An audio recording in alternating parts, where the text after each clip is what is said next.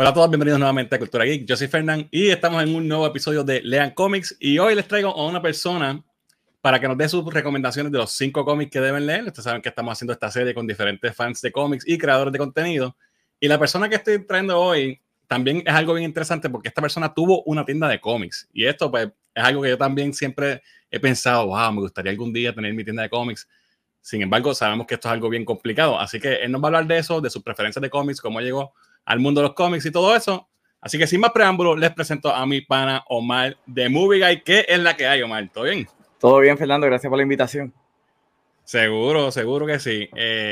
Tú sabes que nosotros, los que hacemos contenido, y somos, especialmente lo que nosotros hacemos, que es esta cuestión de superhéroes y eso, tenemos muchas cosas en común y a veces, ¿verdad? Llevamos tiempo que nos conocemos y hemos hecho amistad, pero no hemos hablado nunca de cómo es el comienzo de cada uno de nosotros en el mundo de los cómics, que es lo que primeramente nos une, ¿verdad? Porque nos conocimos porque somos geeks. Claro.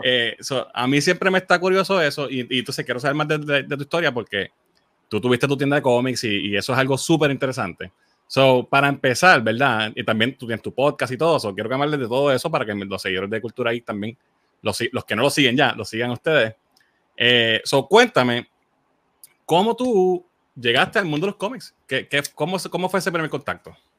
Bueno, el primer contacto con los cómics fue en los 90, básicamente comprando cómics de los X-Men que estaban en los supermercados. Y desde esos Superman, pero no era porque yo visitaba la tienda de cómics, siempre era como que en el supermercado estaba la de revista y pues compraba uno que otro. Cuando yo realmente... ¿Te llamaba la atención porque los veías en el rack o los conocías ya de los muñequitos o algo así? Específicamente X-Men lo conocía por los muñequitos, porque estaban los muñequitos corriendo y como era el mismo diseño que había hecho Jim Lee en los 90, pues para mí era lo mismo. O sea, que obviamente dan adaptaciones.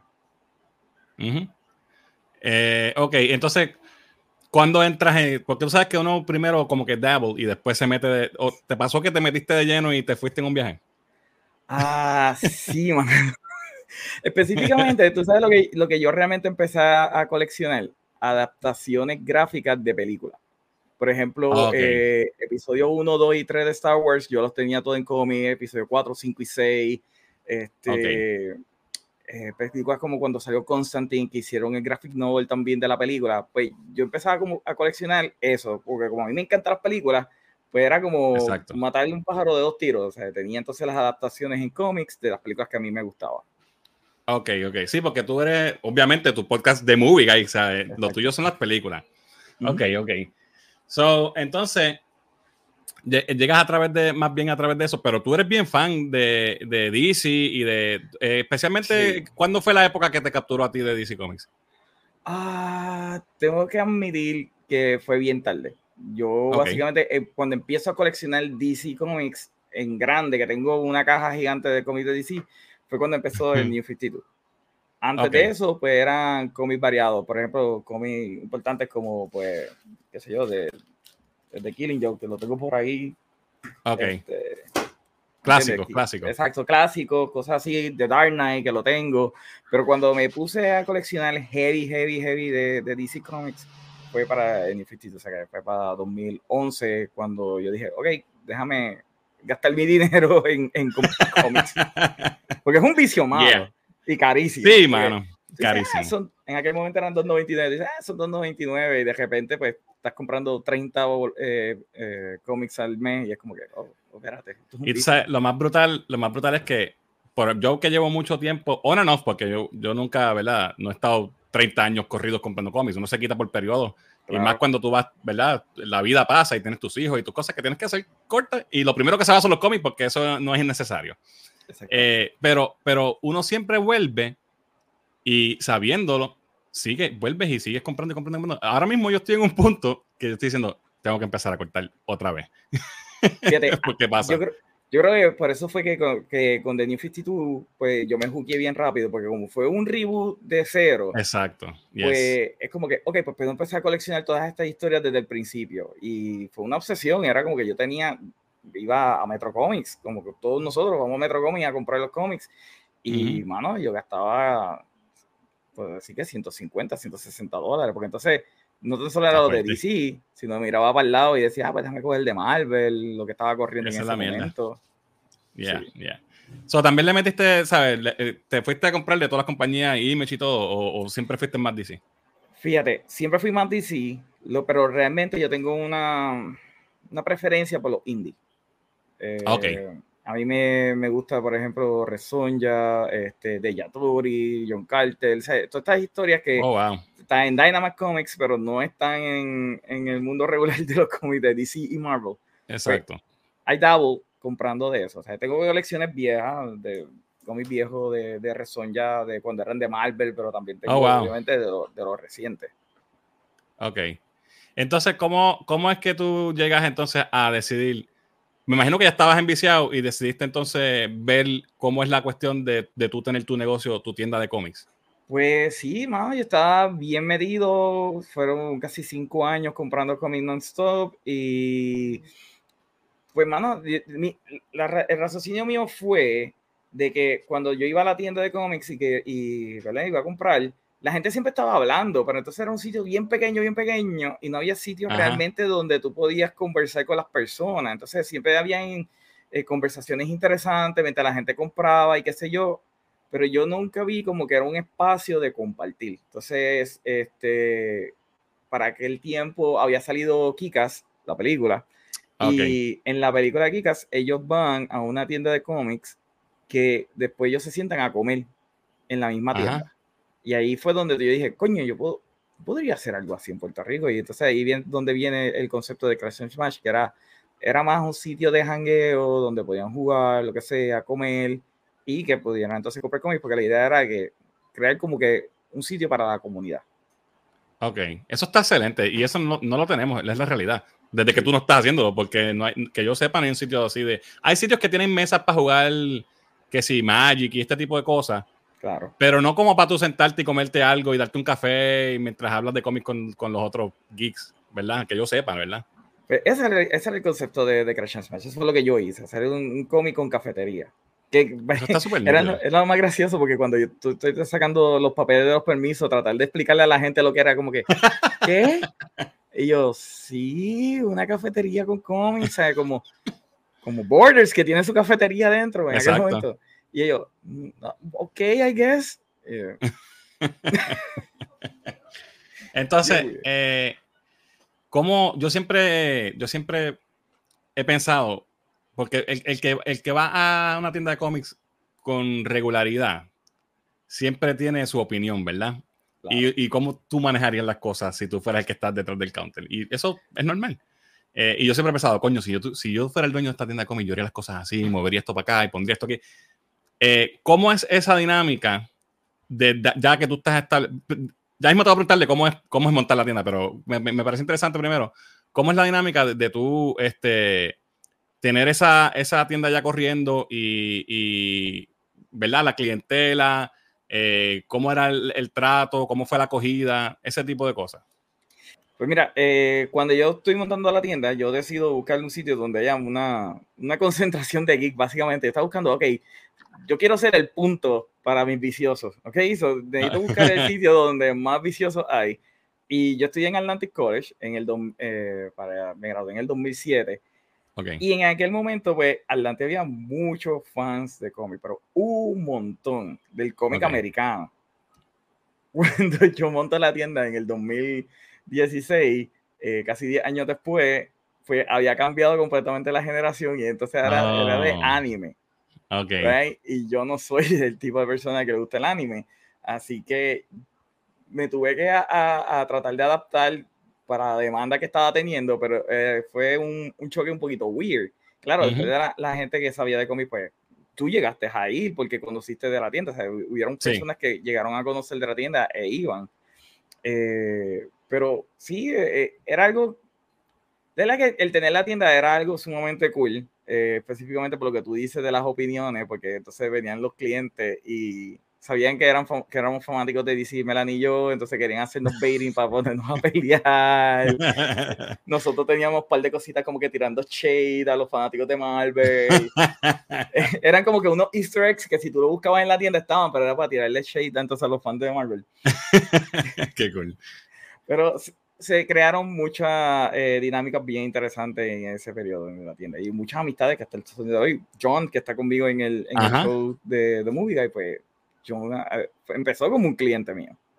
Oye, está interesante eso porque es verdad. Yo estaba hablando con un amigo mío los otros días y esto es un tema que se toca mucho cuando tú hablas del estado de la industria de los cómics, que el manga le está comiendo el culo, los dulces a los cómics en ventas hace tiempo.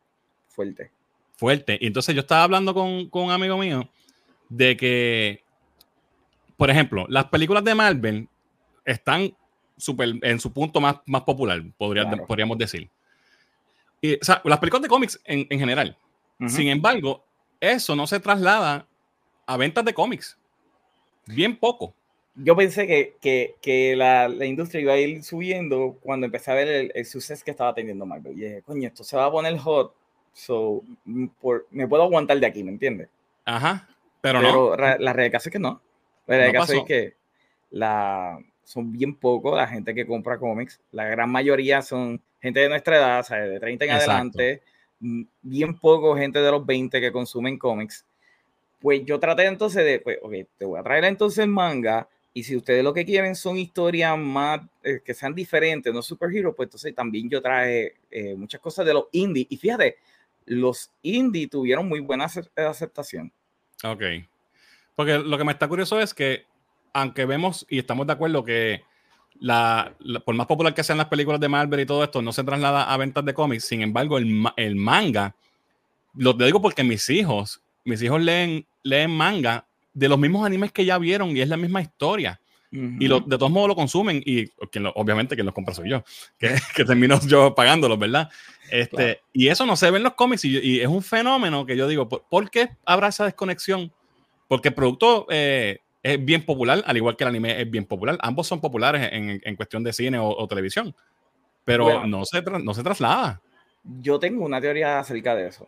Okay. Y es que es bien daunting para una persona novata tratar de meterse al mundo de cómics y de repente tú dices, voy a comprar un cómic de Superman y dice Superman 1020, exacto. 1030 y tú dices, oh, shit. O sea, claro, nosotros sabemos que han habido un montón de reboots y siempre hay una crisis, pone todo otra vez de cero y qué sé yo, pero siguen con las mismas numeraciones viejas. Sí. ¿Me entiendes? Entonces, después tratan de sacar muchos número uno, porque obviamente los número uno se venden más. Pero entonces, tampoco crean un fanbase, porque no es que tú tienes una historia planeada. A ver, ese es un problema que tiene el cómic americano. O sea, no tiene una historia planeada completa, no es un solo autor. Puede ser que un autor tenga un run de 6, de repente lo cambiaron y pusieron a otro y este tiene 20 y son diferentes. ¿Me entiendes? Y yo creo que eso afecta entonces a que tú puedas crear fanáticos nuevos del cómic.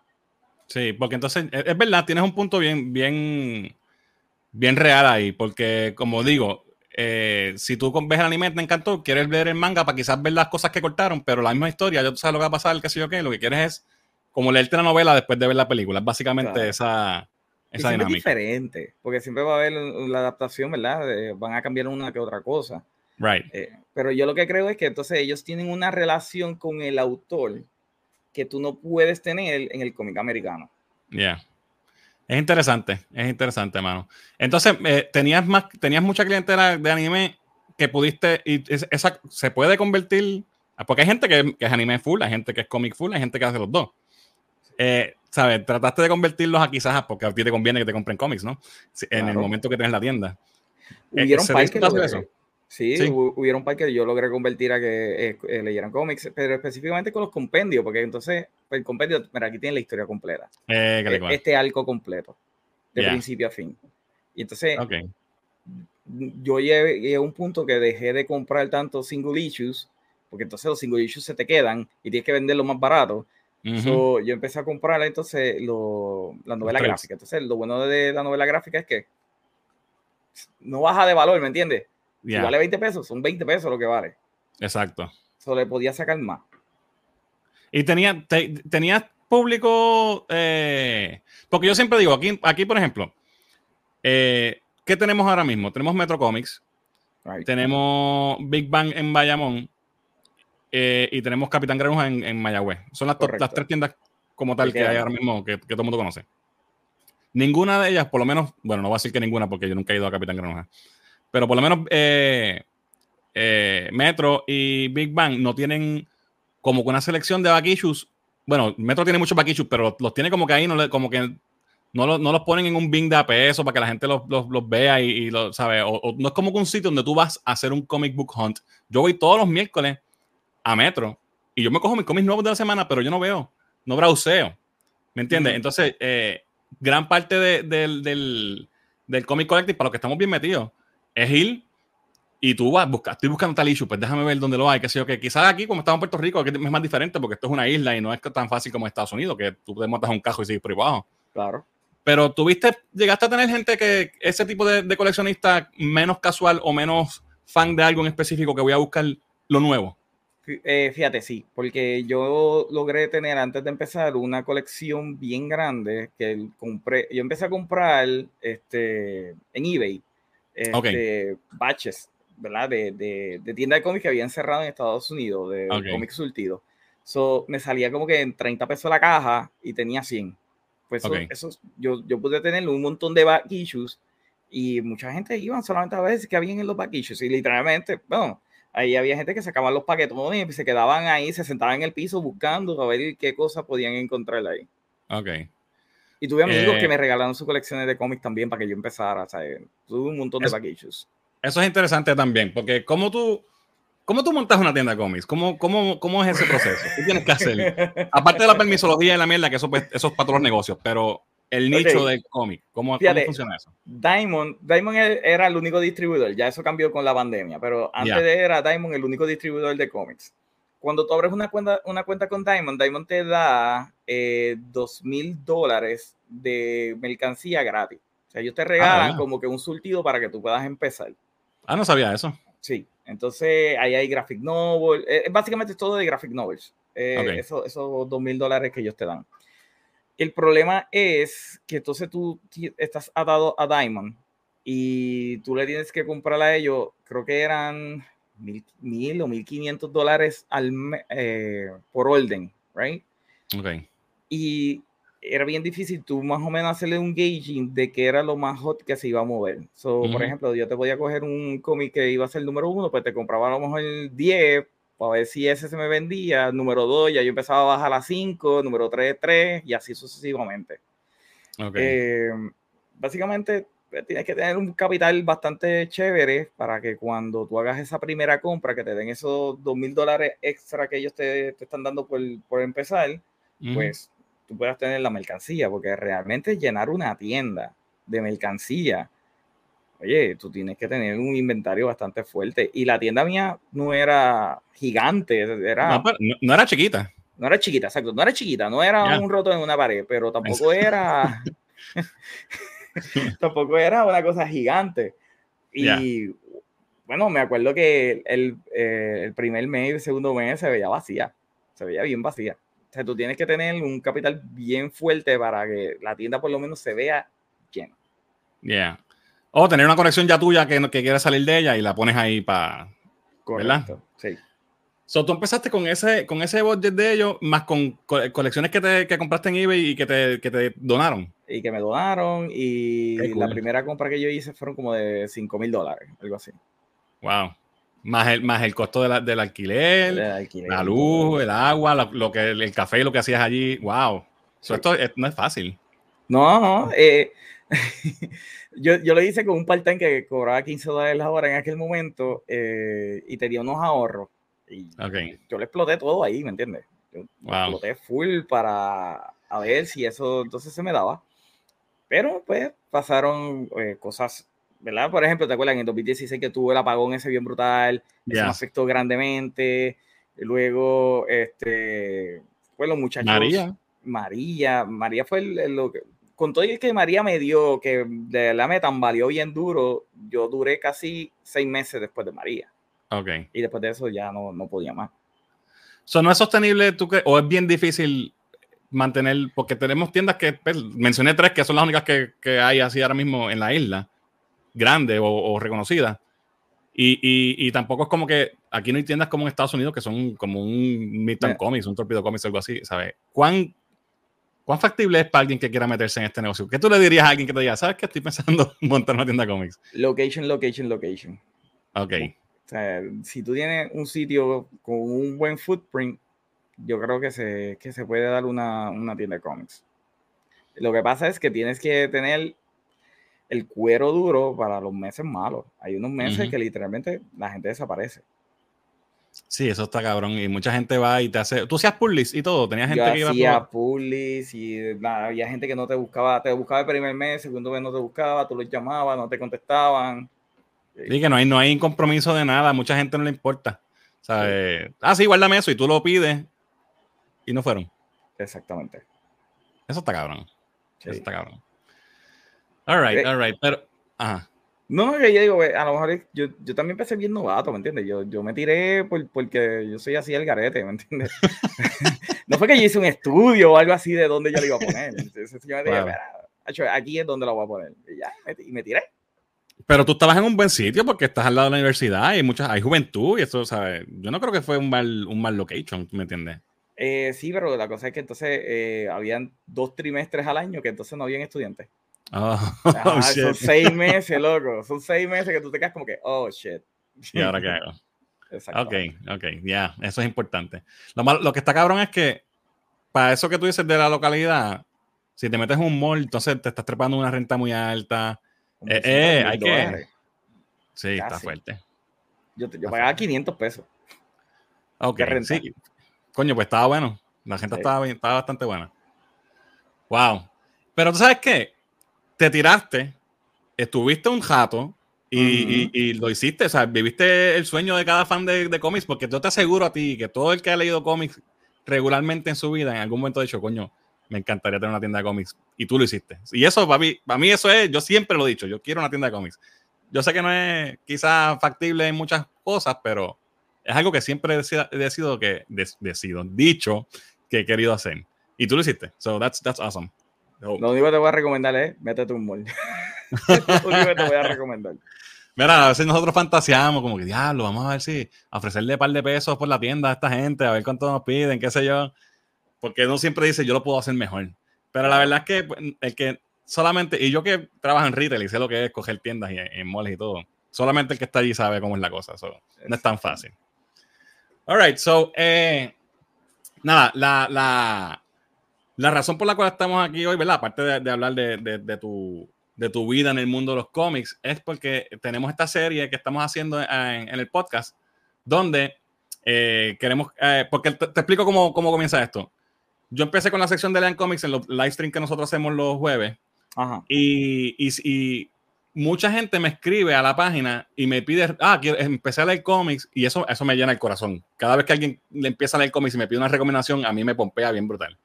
Y me dicen, recomiéndame algo. Y ya yo he dado varias recomendaciones, pero me he dado cuenta que después yo siempre voy a recomendar lo mismo porque es mi opinión. Claro. So, me pareció curiosa la idea de déjame traer a todos mis panas que leen cómics, bueno, que comen también cómics, a ver qué me recomiendan ellos, porque así yo también puedo coger recomendaciones para mí, más tengo algo diferente que ofrecerle a nuestros seguidores que puedan estar buscando entrar al mundo de los cómics. Y de ahí me viene la idea de esta serie de 5 cómics que todo el mundo debe leer, y para eso es que estamos aquí hoy. Pero antes de ir a eso, quiero saber sobre tus gustos en, ya me dijiste que eres más indie y eso, pero en cuestión de unas preguntitas de rapid fire que te voy a hacer, y después vamos a tus artistas favoritos y tus escritores favoritos, ¿ok? Claro.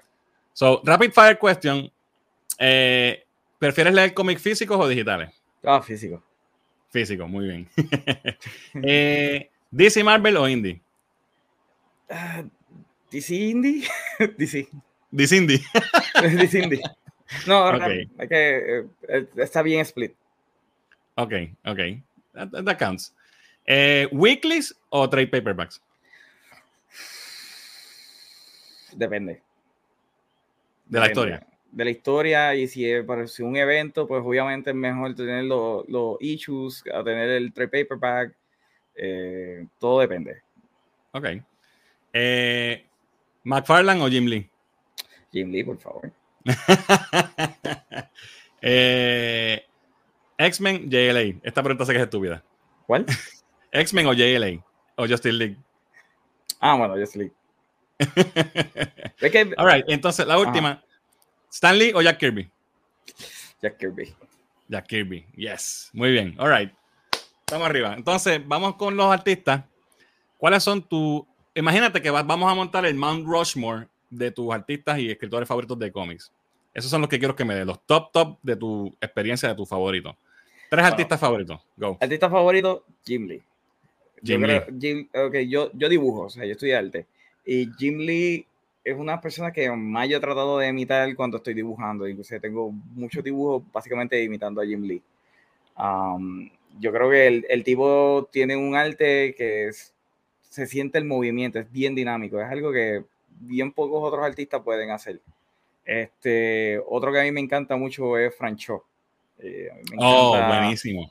Frank Cho es tan limpio, sus líneas son tan definidas y obviamente todas las mujeres que él dibuja son bombshell. Exacto. Sí. Yo conocía a Frank Cho, mala que te interrumpe. Yo conocí a Frank Cho, no lo conocí, estaba en un Comic Con en San Diego y me filmó unos cómics y le compré, no sé si tú has visto el libro del Ballpoint Beauties. Yo lo tenía en venta. Mano, los dos. Eso es una obra de arte, ese tipo está brutal. Sí. De verdad que y es con bolígrafos big que él dibuja ese libro completo. Son, para los que no, ¿verdad? Los que nos estén viendo o escuchando en el podcast, es un libro completo de mujer, de, ¿verdad? Damas, bombshells, pero todo en bolígrafo y es con línea negra y roja, solamente esos 2 colores. Y la forma que él dibuja la figura femenina y como que le pone siempre como que un paño y los dobleces, los folds en la sábana, eso. El tipo es otra cosa. Es buenísimo. Good choice. De verdad que a mí me encanta porque es bien limpio dibujando. O sea, sus líneas son bien definidas, todos contornos. De verdad que me encanta. Yo digo que no es dinámico como Jim Lee.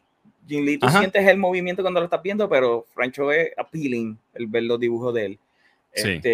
Otro artista que para mí es el dios en cuestión de lo que es sci-fi dibujando en cómics, pues es Janjiro Mobius, pero ¿verdad? Ese es de los clásicos. Wow. Sí. El tipo es una bestia. O sea, si ustedes ven los artes de él, tú puedes ver las influencias en películas de sci-fi solamente con ver el arte de él. Sí. Pero Mobius ¿ha hecho trabajo en cómics? Sí, Mobius. Lo que pasa es que Mobius trabajaba independiente en Francia. Ok. Esta era otra cosa que te iba a hablar, ¿verdad? Porque yo soy un subscriber de la revista Heavy Metal. Claro. ¿Okay? Tú sabes que yo nunca he comprado un issue de Heavy Metal en mi vida. Yo tengo varios. Yo soy subscriber de Heavy Metal. Y, ¿verdad? Si tú te gusta el sci-fi, pues esto es como que lo más puro en cuestión de sci-fi que tú puedes encontrar. Y obviamente los artes son bien brutales. Pues, ¿qué pasa? Esa revista originalmente era francesa y creo que el nombre era Dark Star, si no me equivoco, en Francia. Y Mobius dibujaba para esa revista. Él tiene uno con Jodorowsky, o sea, Alejandro Jodorowsky, que es el director argentino. Pues él, Mobius y Jodorowsky trabajaron juntos en los 70 para crear la primera adaptación de Dune, o sea, que salió los otros días, Dune, de Denis Villeneuve.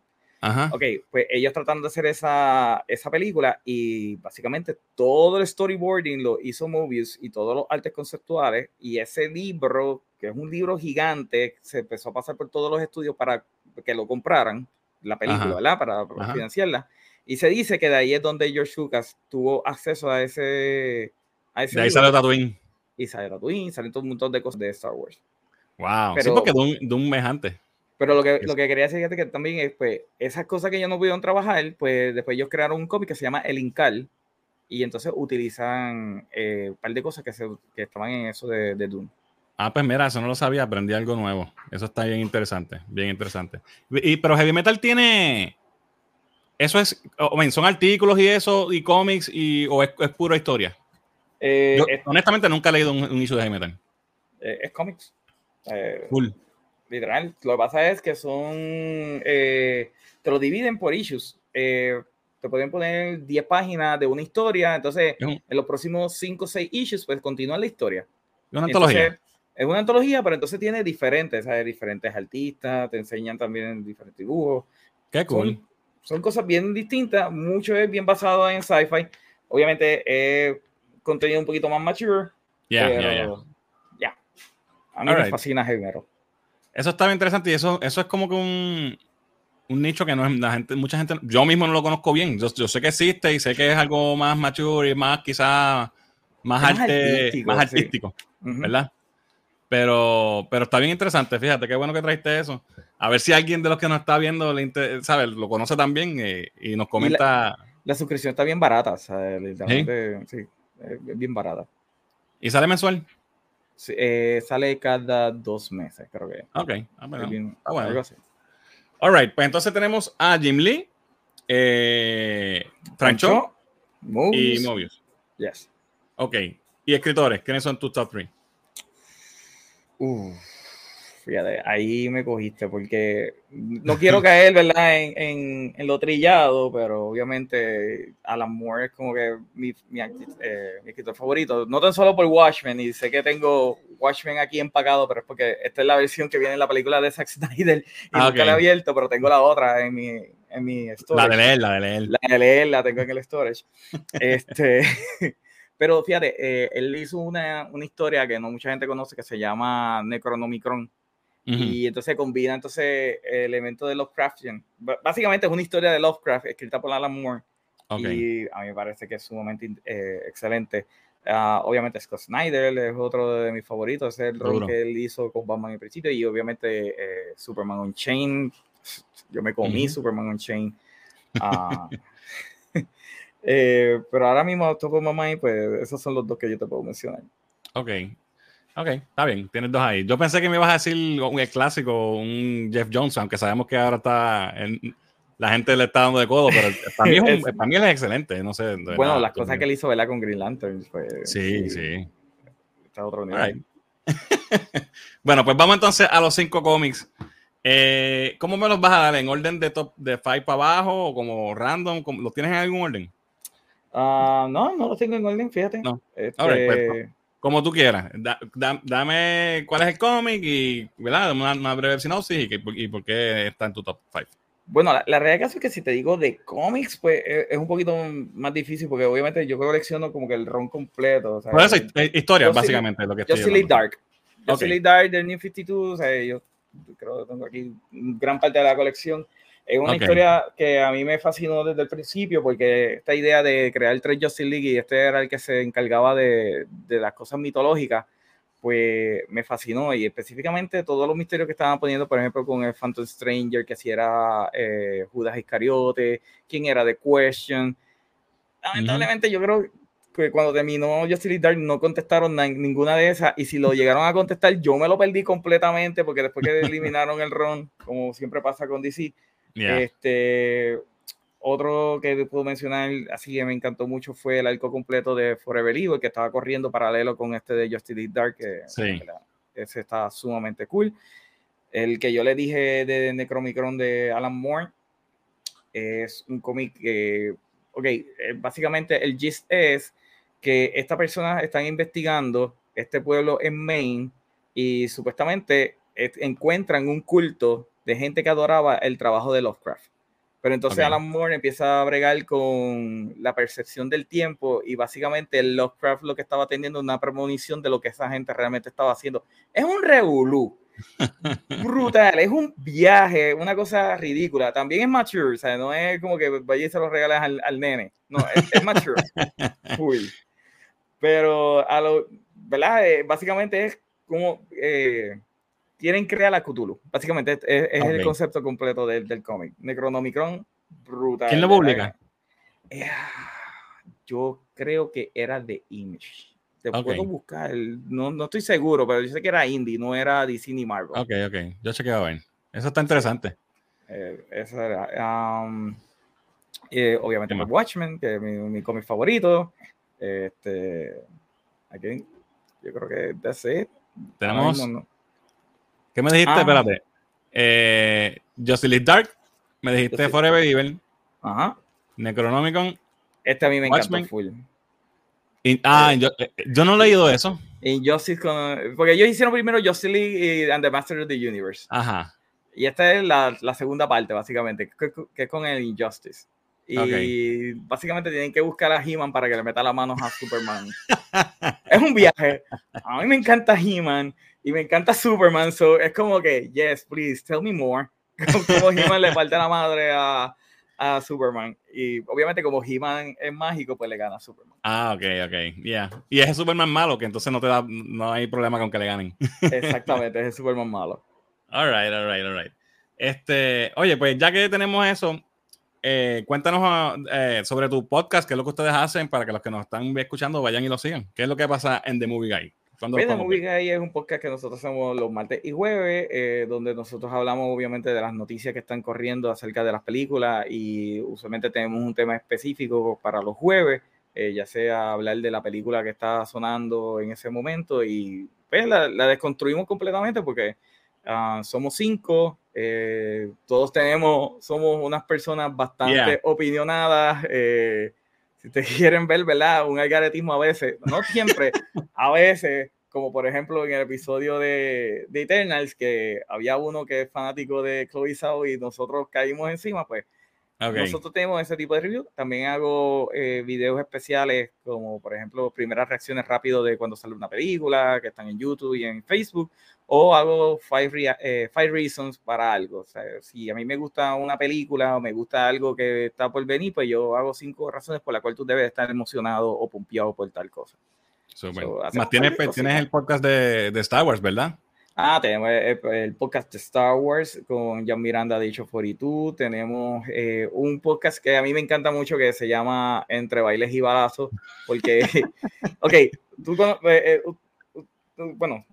conoces a Oscar, ¿verdad? Pero no sé si Oscar ha estado en este show, pero ha estado en Cultura Geek anteriormente. Sí. Oscar es una persona que odia el género de acción.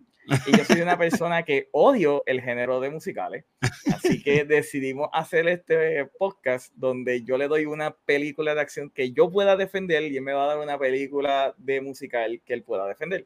Y han habido cosas interesantes. Hubo episodios donde nos encantó las dos películas, como en el último donde odiamos las dos películas. Él odió mi película y yo odié la de él. Hay cosas interesantes así. Y también tengo otro show que es el de No Mejor Reacts de Melanie y Jan. Básicamente yo lo edito, pero no salgo. Y es reacciones a cosas random. Desde Laura en América, La Rosa de Guadalupe. Y el próximo es Twilight. Me pusieron a ver Twilight porque tengo que editarlo. Oh, shit, yeah. Sí, eso es lo malo de esto. A mí me pasa lo mismo con el podcast de anime que nosotros hacemos. Yo no veo mucho anime, pero ellos hablan de anime por 1 hora y yo tengo que saber de qué están hablando para poder poner imágenes y todo eso y ya, me hacen verlo a mí también. Yo literalmente tengo la película y estoy así como que, ok, qué corto. Exacto, ya. Te iba a preguntar de varios comentarios que tengo. Gente, sigan a The Movie Guy. El podcast es muy bueno y todos los programas de ellos son buenos y especialmente los lives que ustedes hacen me gustan mucho por lo que tú dices, porque son muchas opiniones encontradas. Y siempre hay un poquito de... Es una manera gentil de decirlo. Vamos, sí, ¿verdad? Pero sí, está bueno. Vayan, chequenlo porque se van a divertir. Y también hay buenos insights, ¿sabes? Son gente que sabe lo que está hablando. Lo otro, te iba a preguntar, ¿cómo ha cambiado tu percepción de las películas de los musicales desde que estás haciendo ese podcast con Oscar? Sí. ¿De verdad? Sí, por ejemplo, The Greatest Showman fue uno de esos musicales que a mí me gustó. Yo había visto The Producers hace mucho tiempo, no me gustó cuando la vi la primera vez, ahora por este show lo volví a ver y me encantó al punto de que estaba poniendo hasta el soundtrack. Wow. Cuando estaba aquí en casa ponía el soundtrack y yo, ok, Oscar me está dañando full. Tiene que estar contento. Sí, pero también mi película favorita ever, el top de mis películas favoritas es Inglourious Basterds. Okay. Y Oscar terminó fascinado con Inglourious Basterds. Pues mira qué bien. Eso está interesante, porque son 2 backgrounds completamente diferentes, ¿verdad? Que se están encontrando, eso está nítido.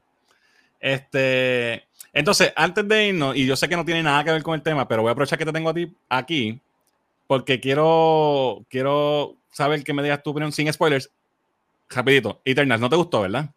No. Hay cosas interesantes, pero realmente el pacing de la película está bien latosa. Sí, yo dije que tiene problemas, pero overall es que no encuentro que sea tan mala para que le den mejor score el peor score que a Captain Marvel, ¿me entiendes? Yo no la odio, la película, y nuevamente tiene cosas interesantes, pero son 8 Eternals, ¿verdad? Son 8. Son 10. Son 10, ok. Son un cojón. Exacto, pero matamos 3 de un cantazo, ¿verdad? La introducción de 3 son de un cantazo, pero después estamos, ok, vamos al próximo Eternals. Este Eternals nos cuenta la vida de él, qué ha estado haciendo, bla, bla, bla, bla, bla, bla, bla. Vamos y buscamos al otro Eternals, hace lo mismo otra vez, vamos para el otro Eternals, lo mismo, y después tú ya un momento y dices como que, man, ¿verdad? Ya estoy aburrido, ¿sabes qué está pasando? Hagan algo. Sí, sí. Y a mí parte de lo que, obviamente es una cosa mía, pero yo quería que fuera más fiel al cómic. Porque me parece que el concepto, porque yo tampoco soy el experto en los cómics de Eternals, pero el concepto de los cómics originales de Jack Kirby, la cuestión de los Celestials que vinieron aquí, experimentaron y que los Eternals y los Deviants y los humanos son todos primos, como quien dice. Ajá. Eso para mí está bien interesante porque es el concepto de los aliens, los Ancient Aliens. Yeah. De ahí es que viene.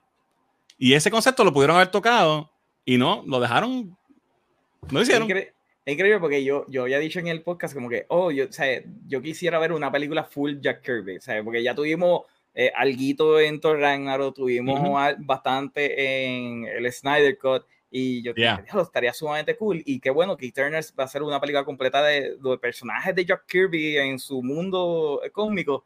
Y yo, ok, cogieron tal vez a la peor persona para dirigir esta película. Tal vez por eso, tal vez una persona que a lo mejor no le gusta el sci-fi, ella nunca había hecho sci-fi hasta ahora. Puede ser eso. Y es una película de cómic y ella es una artur, o sea, ella es una persona que hace películas de retrospección y todo eso, no por confirm. So. ¿Y qué te parece la noticia que salió de que ella supuestamente va para Star Wars ahora? Fíjate, yo sé que había salido 2 días antes que la de Patty Jenkins se había atrasado. Ajá. Y no sé si es por eso entonces que entonces van a meter a Chloe. Es como que, ok, se atrasó la que teníamos con Patty, pues vamos a coger a Chloe ahora. ¿Pero qué? Que están llenando una cuota de... Tenemos que tener una mujer detrás de la cámara, ¿sabes? Eso yo no lo dije. Porque yo no veo el match. Eso yo no lo dije. Es que como que no entiendo. Okay, gente, en mi programa el chiste es que a mí me van a cancelar algún día. Por eso es que yo me tengo que abstener de hacer los comentarios que yo hago. Yeah. No, pero no sé. En Star Wars puede ser que salga algo interesante, fíjate. Puede ser que salga algo interesante porque, por lo menos en mi caso, yo que soy bien fanático de Star Wars y Disney, o sea, yo estoy viendo Disney maltratar a mi hijo, fine, pues no es otra cosa. Yo digo que ya es hora de que veamos cosas nuevas en Star Wars. De Mandalorian te están enseñando un western en Star Wars. The Book of Boba Fett apunta que esto va a ser gangster, El Padrino, Soprano, pero en Tatooine. Y yo digo, como, coño, está cool. Vamos a dejar un ladito a los Jedi, vamos a dejar un ladito a los Sith. Vamos a enfocarnos en la galaxia es gigante, hay un montón de historias. Entonces, pues, puede ser que ella pueda sacar algo interesante de Star Wars. Pero ¿tú no crees que con Eternals falló la audición, como quien dice? Ella. ¿O será que Eternals es más... Sabes que Marvel es un poquito más by committee que que rienda suelta a los directores en cierto punto. So maybe, ¿tú crees que eso también la afectó más en Eternals? Que quizás ella tiene rienda suelta full. Eternals se nota que ella no quería hacer una película de cómics. Ella quería hacer algo mucho más profundo. Y las escenas de acción, como yo puse en mi review, son distracciones porque no aportan a la trama. Sí, yo entiendo que a ella le obligaron a poner estas escenas de acción, a ella le obligaron que tenía que tener piu piu papau porque es una película de cómics. Pero yo siento que ella quería hacer algo bien interesante con esto. Por eso yo digo, Eternals tiene unas cosas bien interesantes en ella, pero el pacing y la acción no funciona. Y por alguna razón es como que un copia de Zack Snyder. No sé si te diste cuenta. Esa era mi próxima pregunta, porque yo leí lo que tú pusiste, o que lo dijiste en un story o algo, no me acuerdo dónde fue, que dijiste que Marvel, ¿cómo fue que tú dijiste? Que era que el intento de Marvel de hacer el Snyder Cut. Exacto. Marvel intentó hacer el Snyder Cut y intentó, trató. ¿Tú crees que literalmente al final es una pelea de Justin Lee? El final es la pelea de Justin Lee contra Superman. Es todo el mundo contra Superman. Ya. Y el Bad Superman trope como que ya se está... Apesta. Sí, ya está trillado. Sí. Ya lo tenemos en The Boys. Ya. Exacto. En Invincible. En Invincible, en Injustice. El mismo Snyder Cut. Bueno. En la parte de Nightmare. Exacto, en el Nightmare. Pero eso es como que un thread de algo que es puede un tease. pasar. Ajá, un pero, tease. O sea, exacto, pero y entonces el que queremos que nos den, que es ese. Que es el Superman nazi.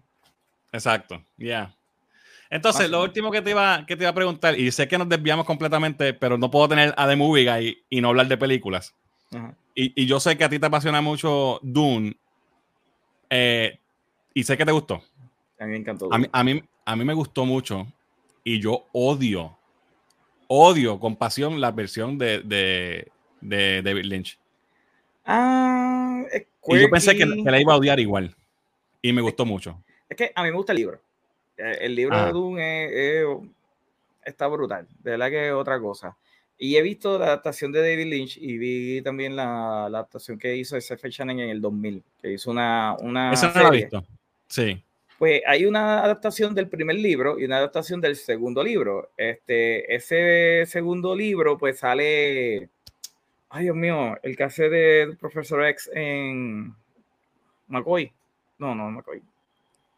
El nuevo Professor X. McAvoy, cuando no era McAvoy, cuando nadie sabía de él, él sale en esa serie de Dune, en esa segunda parte. Ya de por sí ya yo estaba familiarizado con el mundo.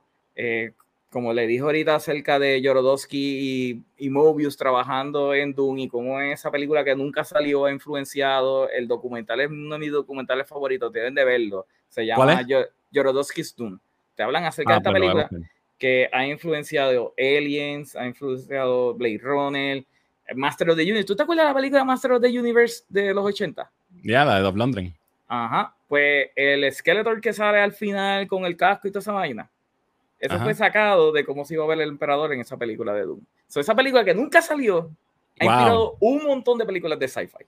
Qué interesante está eso. Yo, de por sí ya estaba bien invested y obviamente de nivel Villeneuve, yo no vi Sicario originalmente, o sea, yo fui a ver Arrival y me pareció interesante. Yo dije, déjame ver esta película que se ve interesante. Arrival me voló la mente.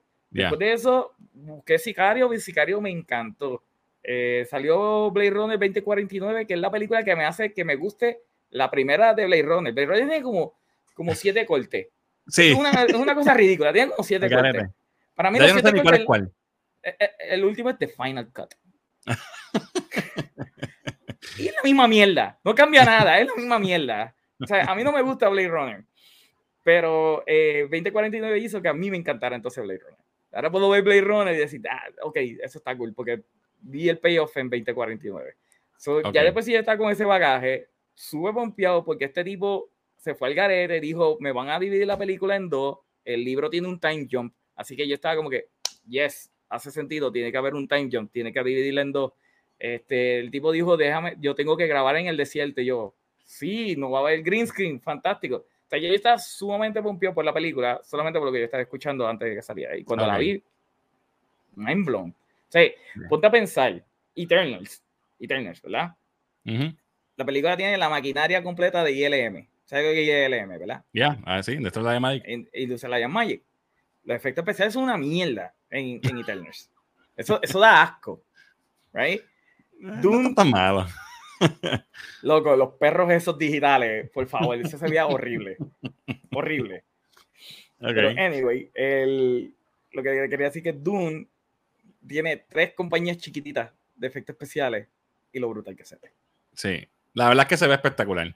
Y a mí me sorprendió, me sorprendió que ha tenido buena acogida, porque yo pensé que el público regular, o sea, los normies, no nosotros, se iba a aburrir. Y mucha gente lo ha escuchado, que está muy aburrida, que es lenta, whatever. No entendí. Porque también es complicado para acabarle joden. Sí. Pero fíjate, me sorprendió que tuvo buena acogida, que por fin dijeron que sí, la secuela va, porque tampoco sabíamos si venía la secuela o no. Y entonces sí que nos íbamos a quedar blue balls, tú sabes. Eso es lo que a mí me estaba... Yo tenía un miedo de que no aprobaran la secuela. Sí. ¿Te sorprendió eso? Que fue bien recibida. Fíjate, tengo que admitir que sí, porque Oscar nuevamente en uno de los lives me puso en en tensión diciendo como que a nadie le importa Dune, nadie sabe qué diablo es Dune, solamente la gente como tú, así freaky nerd, y yo como que cabrón. Y después yo estaba, yo decía, ok, esta película puede ser que se escrachee, y ya yo estaba como que en pánico. De verdad que ver que fue bien acogida, que hizo buenos números en pandemia, obviamente. Exacto, claro. Y que dijeran, vamos a hacer la secuela, yo digo como que, ok, deja que salga la segunda. Ahí entonces los que digan que es aburrida la primera se van a callar. Exacto. Porque yo sé lo que viene, y lo que viene va a estar cabrón. Sí. Bueno, mi marco de referencia es la película del 84. Yo sé que ellos tomaron unas libertades. Sí. Y yo me puse a leer un poco y esta historia se complica más y más y más. Esto está cabrón. Lo poquito que he leído, ¿sabes? Si ellos van a hacer una serie de esto y piensan tocar más de un libro, esto es un viaje cabrón. Bueno, viene una serie precuela de la Bene Gesserit. Ok. Y ya dijeron que van a empezar a filmar ya, porque se suponía que saliera para cuando saliera la película, pero por culpa de la pandemia todo se atrasó. Sí. Está interesante. Hay esperanza todavía. Sí. Yo estoy bien feliz de que la película fue acogida, porque es una épica, es sci-fi, es básicamente todos los checkmarks de mi wishlist y veo que a la gente le gusta y yo como que, ok, I'm not crazy. All right, pues nada, mano. Gracias por compartir un rato conmigo. Gracias por darnos tus recomendaciones. Cuéntale aquí a nuestra gente dónde te puede conseguir. Bueno, gente, me pueden conseguir a través de todas las redes sociales como @TheMovieGuy_PR y nuestro podcast está en todas las plataformas de podcast. All right, pues gente, sigan a The Movie Guy, chequense su show los martes y los jueves y todos los podcasts del balazo. ¿Cómo es? Entre Bailes y Balazos. El puño de Baiden. El puño de Baiden, Entre Baile y Balazo, No Mejor Reacts y obviamente y Cinema Podcast y todos otros shows que nosotros hacemos. Sí. Opa por Left Right. Son un montón de shows que nosotros hacemos. Tienen el Movie Guyverse ustedes. Tienen ahí un par de cosas. Sí. Así que síganlo en todas las redes sociales. A nosotros nos pueden seguir como siempre en Cultura IPR en todas las redes sociales. También recuerda suscribirte a este canal de YouTube y darle a la campanita para que te recuerdes de cada vez que postemos un video. Sabes que puedes apoyarnos en nuestro Patreon o nuestra tienda de merch en merch.culturaipr.com. Así que esto ha sido todo por hoy. Gracias, Omar, por estar conmigo. Gracias a ti, Fernán.